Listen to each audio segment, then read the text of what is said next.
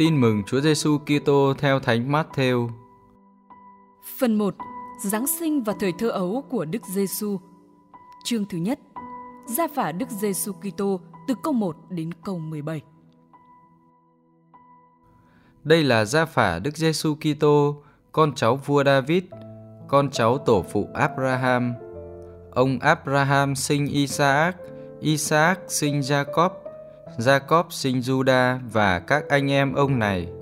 Juda ăn ở với Tama sinh Peret và Derak.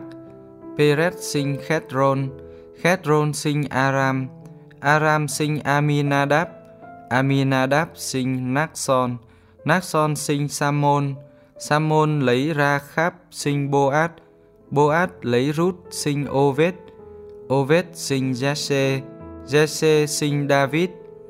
Vua David lấy vợ ông Uri-gia sinh Salomon, Salomon sinh Rơ-kháp-am, Rơ-kháp-am sinh Avi-gia, Avi-gia sinh Asa, Asa sinh Giô-sa-phát, Giô-sa-phát sinh Joram, Joram sinh Út-di-gia, Út-di-gia sinh Jotham, Jotham sinh A-khát, A-khát sinh Khít-ki-gia, Khít-ki-gia sinh Mơ-na-se, Mơ-na-se sinh Am-môn, Am-môn sinh Giô-si-gia, Giô-si-gia sinh Dơ-khom-gia và các anh em vua này.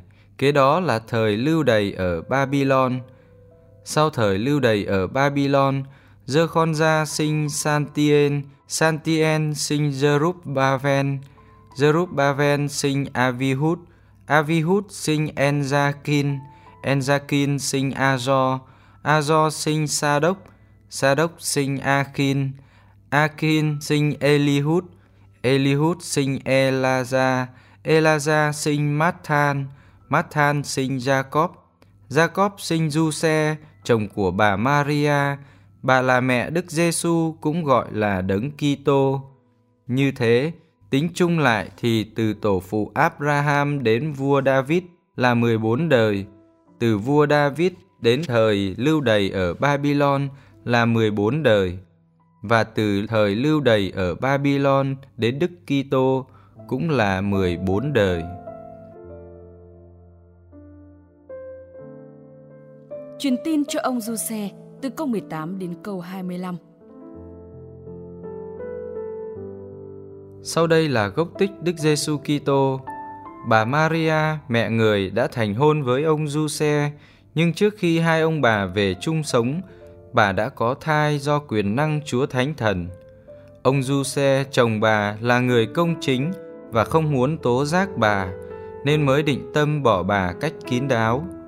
Ông đang toan tính như vậy, thì kìa sứ thần Chúa hiện đến báo mộng cho ông rằng: Này ông Du-xe, con cháu David, đừng ngại đón bà Maria vợ ông về, vì người con bà cưu mang là do quyền năng Chúa Thánh Thần.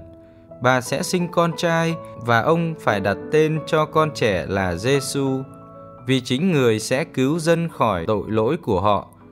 Tất cả sự việc này đã xảy ra là để ứng nghiệm lời xưa kia Chúa phán qua miệng ngôn sứ: Này đây, trinh nữ sẽ thụ thai và sinh hạ một con trai, người ta sẽ gọi tên con trẻ là Emmanuel, nghĩa là Thiên Chúa ở cùng chúng ta.